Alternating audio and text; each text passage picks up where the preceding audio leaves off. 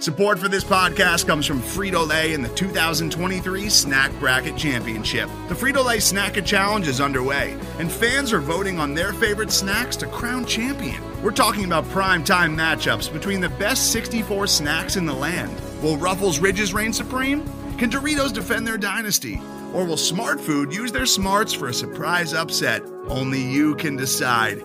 Get in on all the action for a chance to win up to $1,000 or a year's worth of snacks. Let your snacks be heard. Just go to fritolaysnacket.sbnation.com to vote and enter for a chance to win. No purchase necessary. Sweepstakes ends April 3rd, 2023. Void where prohibited. Year's worth of snacks awarded in the form of 52 coupons, each good for one bag of chips. See official rules at fritolaysnacket.sbnation.com. On this week edition of the Pigpen Podcast, the Redskins make a big splash in free agency with the signing of Landon Collins. Plus, they added on Case Keenum in a trade that took place last week. We're going to break down both of those moves and take a look at where the Redskins could go in the coming days and look at some of the players that we have lost to other teams in free agency. Roll music.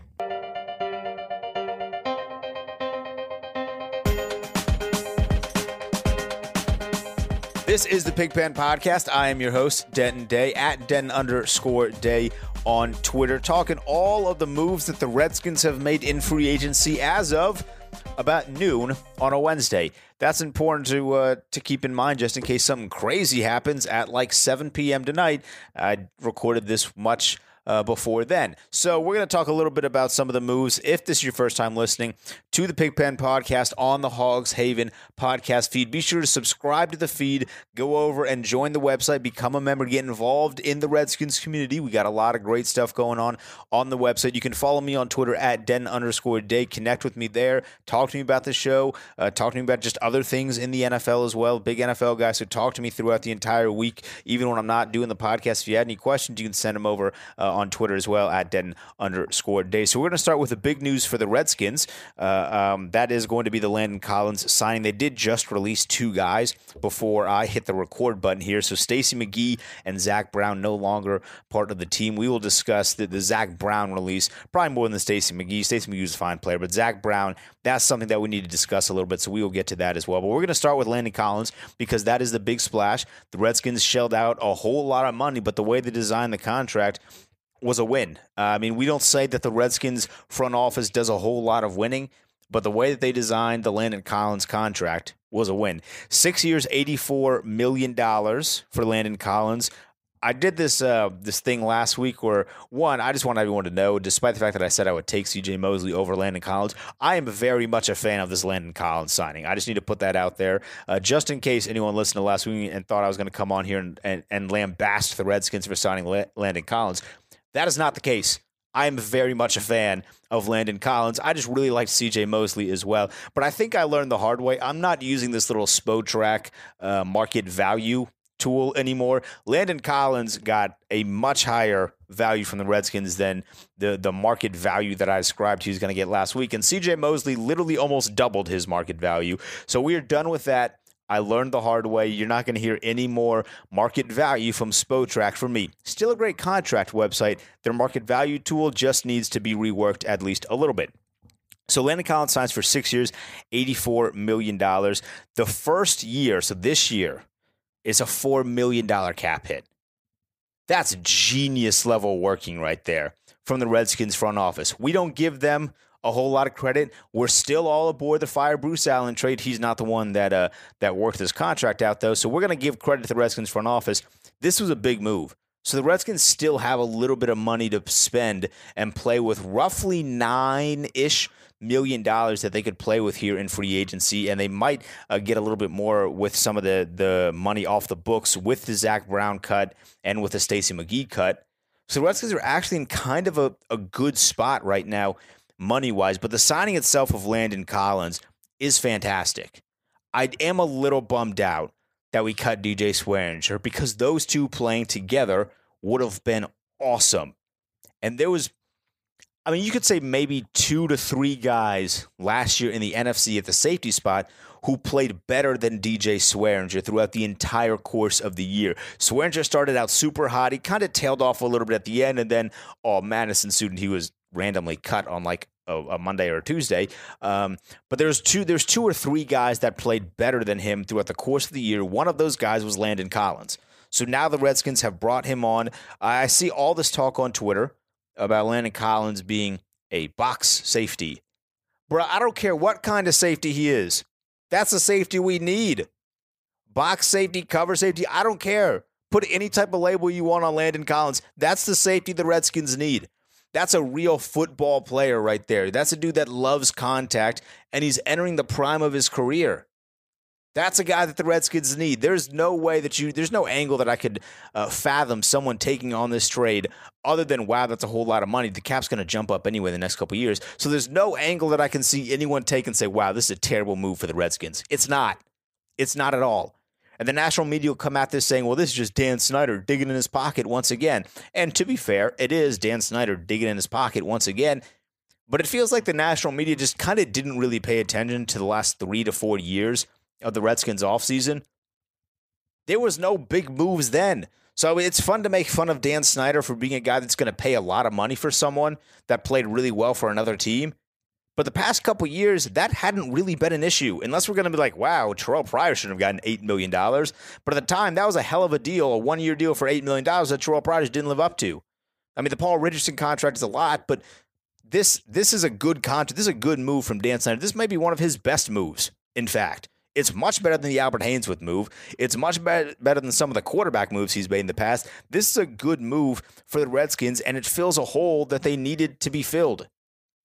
Their corners are good. Josh Norman is getting a hefty paycheck, and he might be someone that could be moved sometime in the future. But he is good on one side, and the evolution of Quentin Dunbar has been fantastic, and he is good on the other side. And now we have Landon Collins in the middle who can play the run and the pass.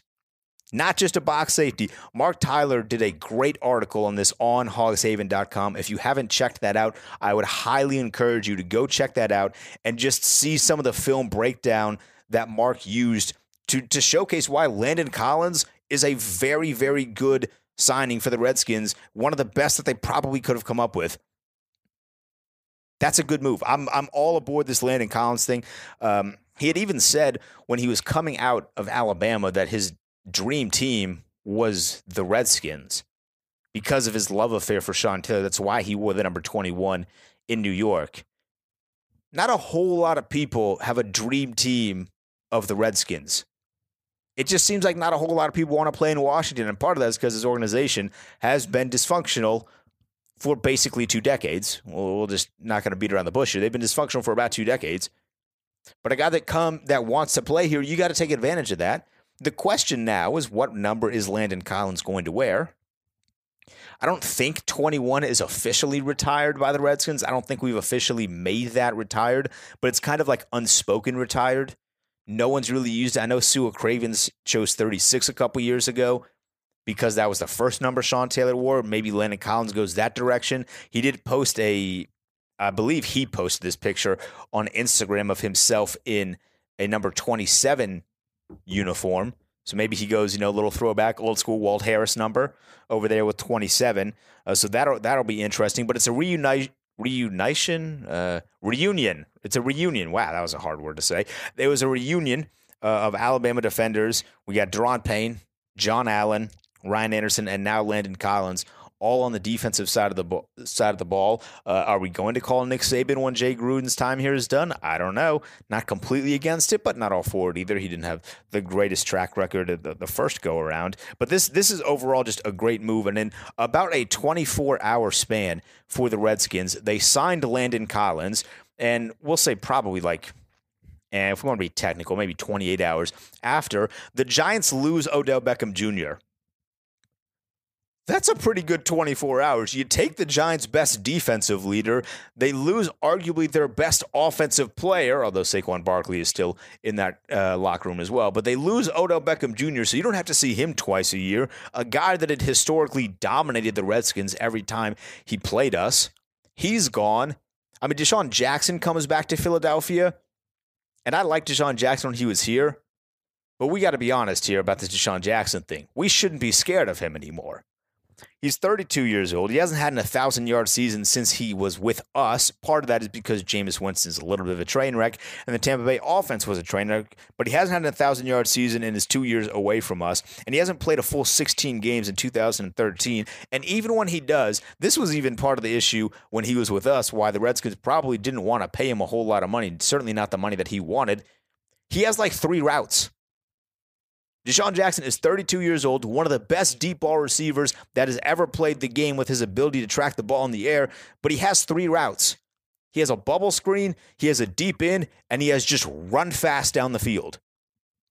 So I'm not exactly shaking in my boots that Deshaun Jackson is going back to Philadelphia. I'm much more ecstatic that Odell Beckham Jr. is no longer with the Giants. That is such a luxury to have because, Lord have mercy, he was annoying. I mean, the kicking net did get the upper hand one day, and that meme will never die. That GIF, that GIF, however you want to pronounce it, that will never die. But he was annoying to play twice a year, so he is gone. That's a pretty good 24 hours for the Redskins, 24-ish hours. I'll take that. So some of the gains that the Redskins have had, Landon Collins is really the only guy that they've signed in free agency. They did make the Case Keenum move as well. Some of these losses are bigger than others. I think the biggest loss so far is the Ty Nsekhe move to the Bills. I was a big fan of Ty Nsekhe. My whole family really liked Ty Nsekhe just because he was so versatile on the offensive line. And the Redskins' kind of weird revolving door of guys to come in and play positions on the offensive line. During that time, Ty Nsekhe came in clutch. Basically the entire time. He could play almost every single position on the offensive line. So losing him definitely hurts a little bit, but good for him to go to a place where he's probably going to end up starting and get a little bit of money. Preston Smith signs a 4-year, $52 million deal with the Packers, so he is going to now be an edge rusher, and finally Aaron Rodgers is going to have some defense. Jameson Crowder gets 3 years, nearly $30 million from the Jets. The Jets are spending big. Like big. They spend huge on Jameson Crowder. They spent pretty big on Le'Veon Bell, although they got a deal out of that. And then they knocked it out of the park with the C.J. Mosley contract. I really wanted the Redskins to get C.J. Mosley. There was a brief point in time where I thought maybe, just maybe, the Redskins could land Landon Collins, clear up the cap room with some of the cuts or the trades with Zach Brown, the possibility of moving Mason Foster, and then get C.J. Mosley. Ooh, I had that thought for probably like a good hour and a half to 2 hours, and then I saw the C.J. Mosley contract, and I was like, you know what, that makes sense. You know, the Redskins, we were never really in that. That's big money. That's big money. And then as I mentioned at the start of the podcast, the Redskins released Stacey McGee and Zach Brown. As of this point in time recording, still no official word yet on Mason Foster. He could be next to go, although I do like Mason Foster. I know a lot of the fan base has kind of turned on him a little bit because of that weird text Instagram thing that happened last year. I still think he's a great football player. I'm a little upset that we got rid of Zach Brown. For whatever reason, I don't understand why Zach Brown didn't play as much last year as he did the year prior. He said it was the organization's decision. I don't understand why they made that decision if that is the truth. Because in 2017, he was awesome. He was easily the Redskins' best defender. He was fast. He was versatile. He was in the backfield all of the time, causing havoc in the run game when he was coming in on blitzes. So I don't really know what went wrong last season to the point where he is now no longer on the team. Maybe they really liked Josh Harvey-Clemens. And I did like Josh Harvey-Clemens. But I would still have probably kept Zach Brown, especially with no real person to fill in next. I mean, him and Mason Foster seem to play really well together. So I liked that little tandem. Nonetheless, that is not the decision that the organization went with, so Zach Brown is no longer on the Redskins, and unfortunately, they don't really get anything for him. Maybe a little bit of cap space, a little bit of spending money, but no assets in return. I know they tried to make a trade, or at least were thinking about making a trade. I know Stacey McGee was definitely on the trade block, but surprise, surprise, no one really went after him with some of the depth that they have at the free agency in that general defensive line market, so that's not really a huge surprise. But Zach Brown no longer with the team. So the holes that the Redskins still need to fill moving forward, there's really three that stick out. The first one is an edge rusher. With the loss of Preston Smith, which was implied. I mean, I think everyone knew that Preston Smith was eventually going to move on at the end of this season. He's had a couple good years in Washington, but certainly not to the extent that we would give him a 4-year, $52 million contract. That just wasn't in the works at all. So the Redskins need an edge rusher. So far, if the season were to start today, starting opposite Ryan Kerrigan would probably be Ryan Anderson. There's a couple guys they could go after for very cheap in free agency. I don't know if they want to swing and make this move. Coney Ely is still available. He was at one point a pretty high draft pick. He's had a little bit of issues, didn't play a whole lot last year. So that could be an option if the Redskins want to go cheap for kind of a low-risk, high-reward move if he finally lives up to that potential. That is probably unlikely to happen. Maybe give a call to Junior Gillette. As based on his Twitter account, he is still very much pro-Redskins. So maybe give him a call, say, hey, Junior, you wanna try this out one more time maybe?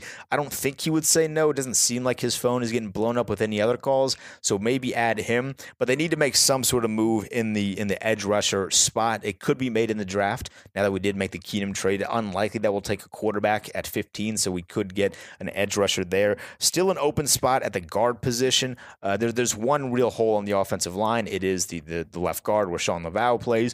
Sean Laval, when playing, is very, very good, but he doesn't play a lot because he always gets hurt. So we should probably either just find a way to wrap every single part of his body in bubble wrap. I'm talking bones, tendons, fingers, whatever can get hurt. Wrap that in bubble wrap and try and not do that. But because scientifically you cannot wrap a tendon in bubble wrap, we should probably just try and fill that hole with someone else. Maybe a 1-year kind of prove a deal to TJ Lang. It looks like he's going to be gone from Detroit. They kind of filled his role and signed someone else to replace him. So maybe kind of a 1-year prove it deal with TJ Lang that could be kind of cheap and put him in there. But again, this is probably a spot that they're going to look to build through the draft. The Redskins have had a pretty decent history, I would say, in the past few years of finding at least one good offensive lineman in the draft that can stick around for a few years. And I'm not saying they're going to find Brandon Sheriff in like the 4th round and just stick another one of him at left guard. That seems like it'd be a bit of a reach, but they have had the ability to find a couple really good guys to fill in on that offensive line in the past. And then third and final here is the wide receiver, a very, very low, bad, not great wide receiver class this year. The fact that Jameson Crowder got nearly $10 million a year is mind-boggling. I certainly wouldn't have paid that much for him. I was hoping that maybe, just maybe, the Redskins could get a hometown discount with him for like $7 million. That didn't really happen. So that's a build through the draft spot. The only issue with that is the Redskins wide receiver drafting history is pretty terrible. It's pretty awful. If you can name a good wide receiver that the Redskins have drafted, please let me know, because it's been pretty awful throughout the past few years. So I'm very skeptical about that one. I would really prefer that they not use that in the first round again, like they did with Josh Doxson. It just didn't work that time. I don't think we need to revisit that well again. Maybe they will, though. I don't.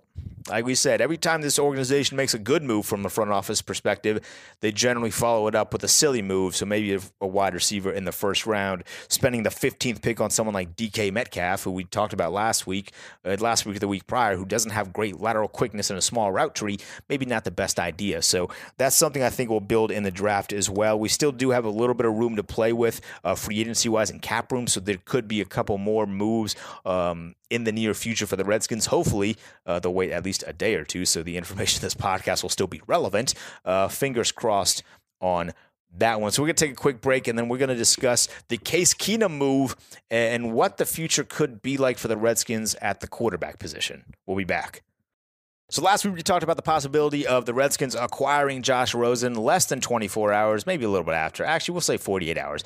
After that podcast went live, the Redskins made a move for Case Keenum instead. So, yay, that podcast became irrelevant very, very quickly. The Redskins trade a 6th-round pick, and in return, they get half of Case Keenum's contract, basically. They get Keenum $3.5 million that they're going to pay him this year and a 7th-round draft pick. So, really not a bad move, but I think one thing needs to be made clear if it hasn't been made clear enough already. Case Keenum is not the future of the quarterback position in Washington. This is kind of like a let's plug the hole a little bit before we get Alex Smith back. Like, this isn't get new tires on the car. This is go to the repair shop and have them plug the hole and just hope you don't get a flat on the highway in the left lane. That's all this really is right here. The $3.5 million that the Redskins are going to pay him is a good move. It's better than whatever his contract would have been because he did get kind of a nice contract after that Minnesota year. So there's a couple pros and cons to the entire Case Keenum thing. The first one would be that Minnesota year.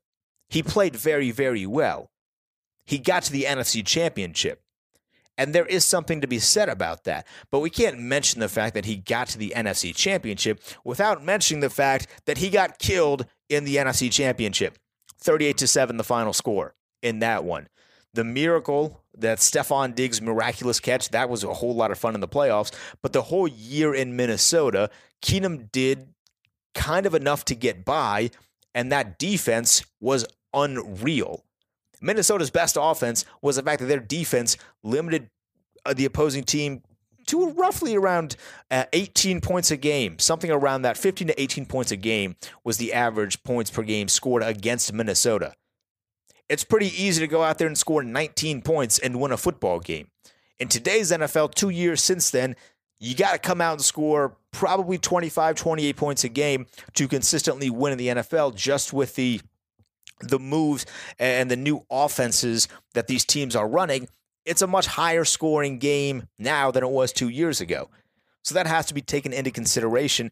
Keenum had one good year.